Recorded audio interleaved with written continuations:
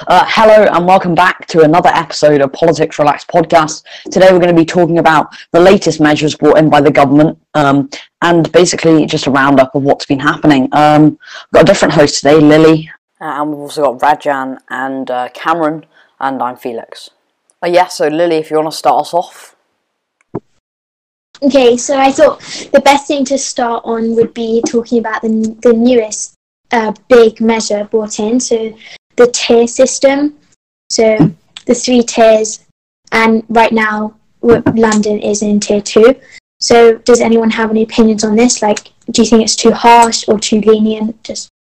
Well, I think the tier system is not a good idea. I mean, Boris Johnson's own advisors said that it wasn't a good idea. That's what the reports from the media have been saying.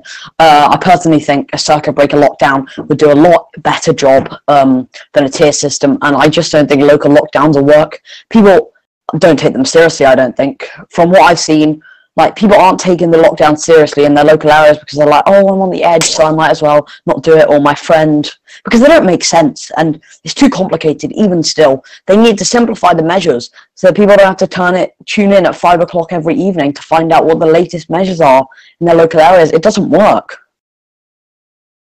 Okay, does anyone have any response to that? Because I personally think that the tier systems are not that bad. I think they're a better step in the right direction because they're much clearer than previous measures. So, Cameron? Yeah, well, I think that the tier system that has been introduced it makes logical sense in that different regions are experiencing different rates of infections, and certain regions are suffering from a rise of cases much quicker than others. And I disagree with Felix on the point about circuit breaker lockdown. I think any form of national lockdown would be devastating for businesses, devastating for our economy. I just think we cannot do it. And to be honest, I think people have had enough of being told what to do. And people know I'm not exactly a libertarian. But I do believe that people's freedoms are being taken away to too far an extent now, and we need to step back and we need to look at the situation we're in, and we need to decide whether what we're doing, the course of action that we're taking, is necessarily the right course of action. Because in reality, this virus is going to be around until we get a vaccine, isn't it? And we've got to look at other ideas and other measures that we could introduce besides the lockdown to make sure that we're getting the proper balance correct between health, between the economy, between people's livelihoods, people's lives. And I don't think we're doing that enough at the moment. I have to disagree because, look, the cases are rising. They're not going to stop rising. And if we look back in 2 weeks and we see that Wales and Northern Ireland and which have both got circuit breaker lockdowns, are doing in a lot better shape than us, the government will look back and be like, we made the wrong decision. And I don't want to be called Captain Hindsight, which the Tories like to throw around quite a lot, which is a bit hilarious considering their 18 U-turns. But look, we need a circuit breaker lockdown 2 weeks now and 2 weeks just before Christmas. It means that things can normalise again, and it will give us more time. Give us more time to act. And the tier system, I just don't think it will work. I do not think people will listen to the tier system.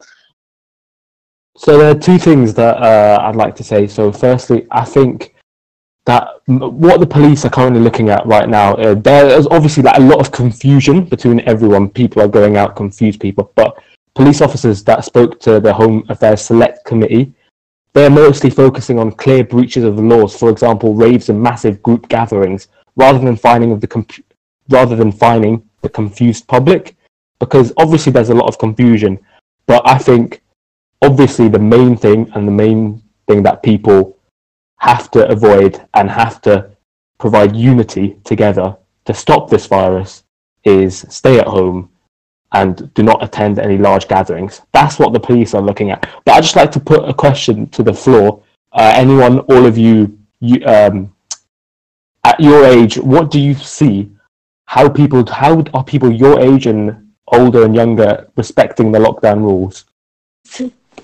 Well, to be honest, I looked at it and I was like, well, I've been to school with these people, and if they have COVID, I probably have COVID, so why can I not go to their houses, and why can they not come to mine? It doesn't make sense. Because, at the minute, I was with my friends, like, last week, so it doesn't really make that much sense, to be honest, especially when we've just got 1 week off. But we're still allowed 6 people outside, so I don't know. It's very hard to say, but from what I know, I think most people are sticking to the rules, but they're very skeptical, and speaking from experience, I just don't think they make sense. How much respecting of social distancing do you get when you're gathering? Yeah, I mean, that is, especially in school, it's just not going to happen, is it? I mean, yeah, I see what you mean, especially in school, because everyone is absolutely just colluding together, just getting absolutely together, just getting in a move on. I think we've got sort of similar situation in Dubai where I am right now, but actually in school, social distancing is actually quite respected where I am. But obviously, if there's not in your case, then that's pretty sad, and that's what's gonna. Yeah, well, from my point of view, from my societal observations, what I've noticed is I think that if these restrictions weren't here in place and they weren't being so clearly articulated in terms of the punishments that you might get, the fines, if you don't follow them, I honestly think that people would be showing a lot less attention. And just walking around, I went to a cafe today, and people are, going up to each other. They're still having normal conversations, but they're very careful, and they're saying, well, I shouldn't really be saying this because it's illegal, but I'm going to do it anyway. And this links into what I was saying before, which was we've got to try and look at other methods, because although people are following it to an extent, they understand some of the regulations, they understand the punishments that come with them. We've also got to try and make sure that the rules are working for people and not against them. The next point I have on this is just a whole topic surrounding Christmas, and a lot of people have concerns about that. So what do you think we need to do to try and retain a degree of normality around Christmas, because it's a very important thing in a lot of people's lives in Britain? Okay, Felix. Well, you say it's a lot important to a lot of people's lives, but I'd rather be saving lives than people having Christmas celebrations. Well, I think it's obviously clear that we're going to have a very subpar Christmas, and we've got to kind of accept this already, because we know that all these restrictions are going to be in place. We're not going to be able to meet up with extended family or with friends. So what we've got to do is we've really got to try and plan for how we can still have a nice, happy Christmas, spending it with our close family and certain selected friends or groups. And we are, we're the British people, we're the British nation. We've got through far worse than a subpar Christmas, and I think we've just got to try and get through it. This is the approach to the whole pandemic, in my view, has got to be just got to try and get through until we get a vaccine. Just get through it, save as many lives as possible. And yeah, I completely agree, and I think it kind of came across the wrong way, because this is a very minor issue in the grand scheme of things. So we're going to move on. Something ties in quite closely is financially. And what's happening in Manchester. So Felix, would you like to start? Oh yeah, sure. So we had the financial statement from Rishi Sunak yesterday announcing lots of new financial measures for people in Tier 2 and the different tier systems. But I found it very contradictory, because just days ago we had this incident with the Andy Burnham, the Manchester mayor, and they couldn't find an agreement. And I thought it was actually disgusting from the government. They offered, so he wanted 80 million at the start, but then he said, okay, I'll take 55 million. The government said 50 million. he never said anything, and then they just brought in the measures and gave them 30 million, sorry. It was actually £7 per person in Manchester, which is not enough money to keep like people's livelihoods afloat. It's terrible from the government. Well, on Manchester, I think this has been pretty badly handled by both sides. And I'm going to attack Andy Burnham simply because he has completely politicised this. He's been acting for much of the time. For example, when he came out of the building and then someone shows him on his phone the 30 million pound package that Manchester's been given, and then he pretends as though he didn't know, and it's a massive disaster. He knew about that. He had been told about that hours before, and I think what we're seeing here is Andy Burnham trying to raise his profile because he's had a few pretty low years since he was Secretary of Health over a decade ago. And I think actually what we've got to do is we do have to make sure that local regions like Manchester are getting sufficient support. And I think, to be honest, I do believe that the government have not done enough here.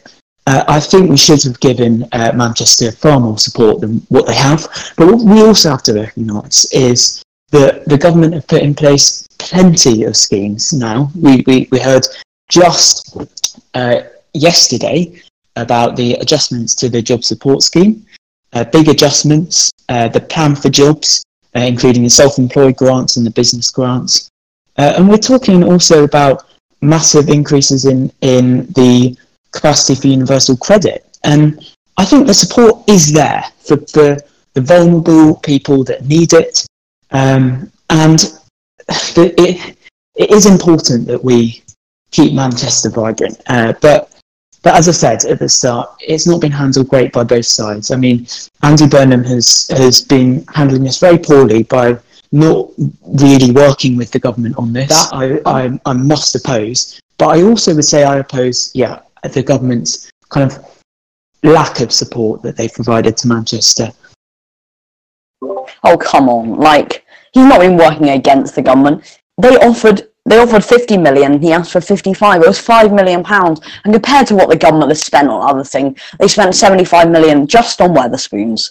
So, come on, £5 million compared to what the government's been chucking around everywhere is nothing. It was ridiculous from the government. They're getting petty over, in the grand scheme of things, not that much money. Well, as I said, I said I don't think the government has given enough support to Manchester here.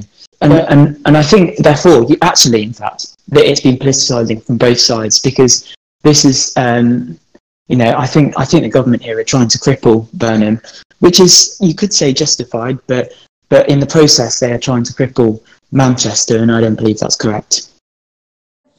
Yesterday, Marcus Rashford's child poverty scheme, which was a plan to make school dinners free, was put forward to the government, and 321 Conservative MPs voted against it, which means it won't be passed. So, Cameron, would you like to start to respond to this? But just before that, if you want to find out more about the child food poverty vote that happened just a few days ago, then you can actually go to our website. It's a new thing we've started. It's going to have lots of different articles and all the links to our own videos. It's a great place just to find out more about politics. So if you're interested, there'll be a link in the description. Now we can get back to the episode. So let's get past the opportunism of Labour, who are politicising this issue. Once again, I would say, let's look at the real facts and figures. I'm going to tell you it as it is. I'm going to tell you what you don't want to hear. 98% of children up and down this country are sufficiently provided for by their parents without government intervention. Yet under Labour's proposals yesterday for free meals and holidays, 93% of children in the UK would be eligible for these free lunches, which is incredibly inefficient, and looking at the figures, a complete waste of government money, because less than 2% of those eligible children actually need these free lunches. So over 11 million children who are already well provided for would be eligible to receive free lunches. Hundreds of millions of pounds down the drain at a time when every penny counts.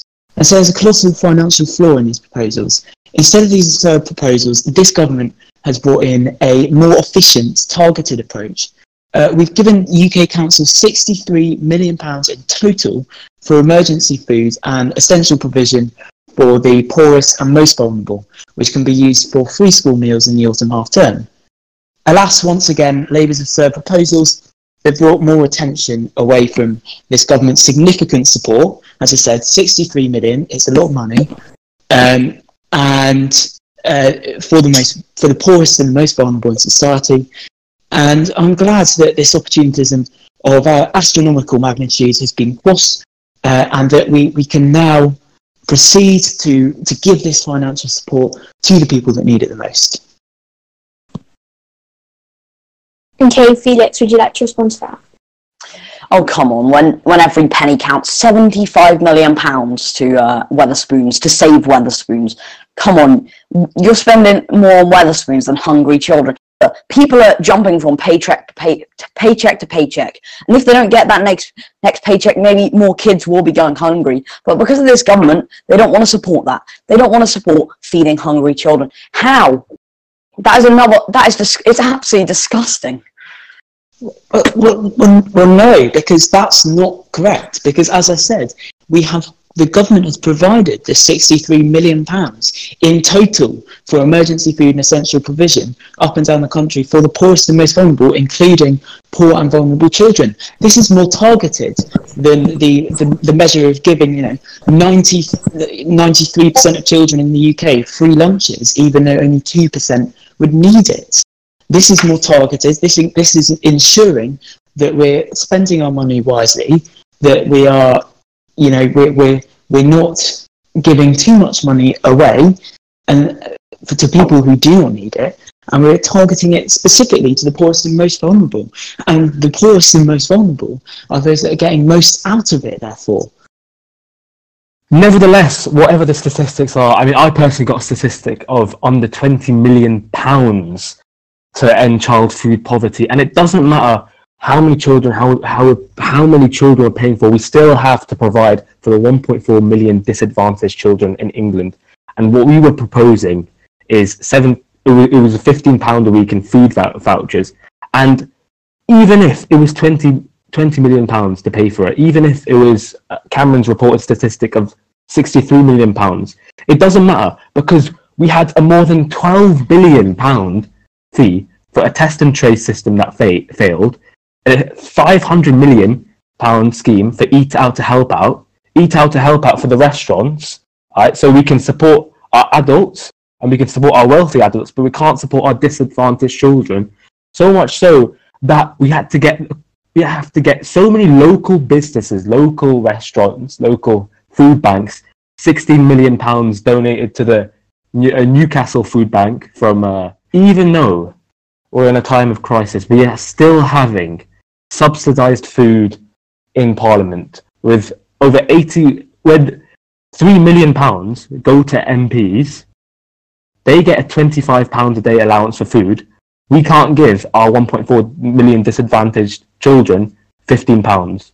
We spend £3 million on MPs who get a salary of £81,000, and we can't support our disadvantaged children.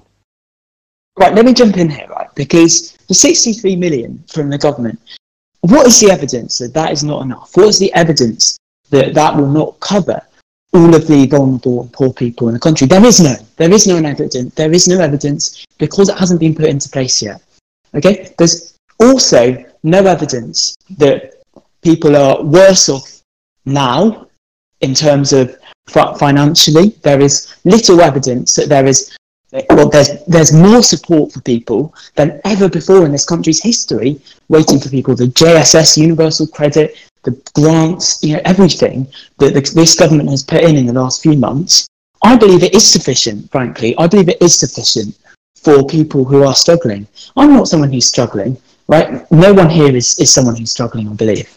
But I believe that this is going to be enough support for people that need it, for the poorest and vulnerable. And if you think not, there is no evidence for you to back that up with, because these schemes have not been in place long enough for you to be able to say that. Okay, can I? Yeah, okay, sure. Thank you. So why are we going to wait for a study to go out when there could be kids hungry? Why don't we just skip that risk? Skip people being hungry for 3 months while we go on a study to find out if it's enough. We don't have that time. If there are hungry children, that's more important than whether that's enough money. I don't care if you're spending a bit more money. If there aren't children going hungry, it's better than nothing. How much were Labour proposing to spend with these proposals yesterday? 120 million.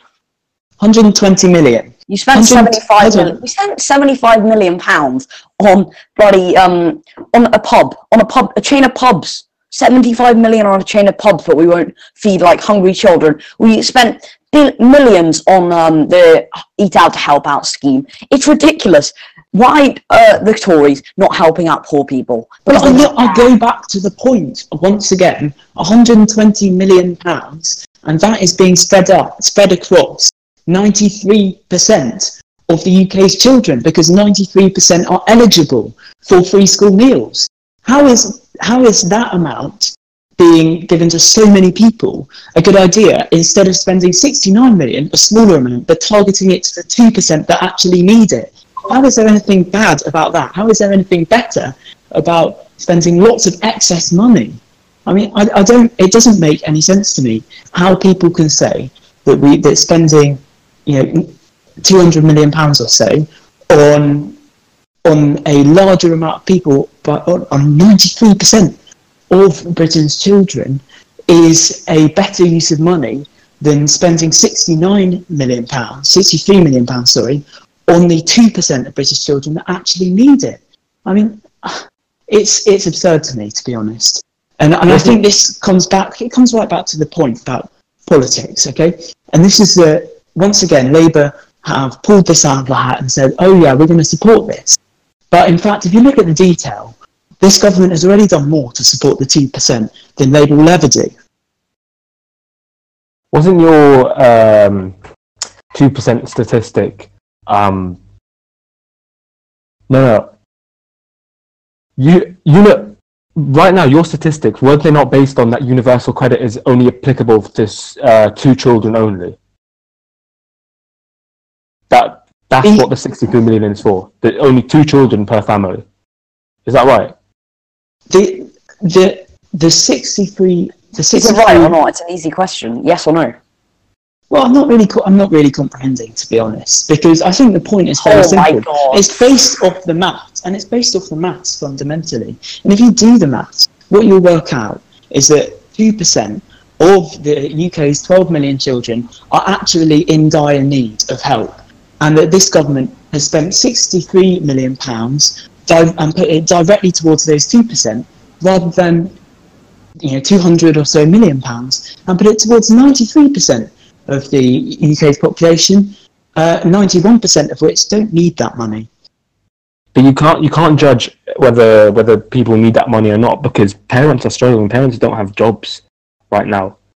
It depends of the effectiveness of the new financial package as well. But it's not just disadvantaged children that also may be facing poverty and hunger. It's not just the statistics of it, because there's new statistics of it that haven't been calculated yet, of the millions of children that have lost parents' salaries and lost the right to eat. Exactly. I mean, let's end it there. That got quite heated at the end, but another great episode. So thanks for everyone for being here. Thank you for listening. This has been Politics Relaxed podcast. We'll see you later.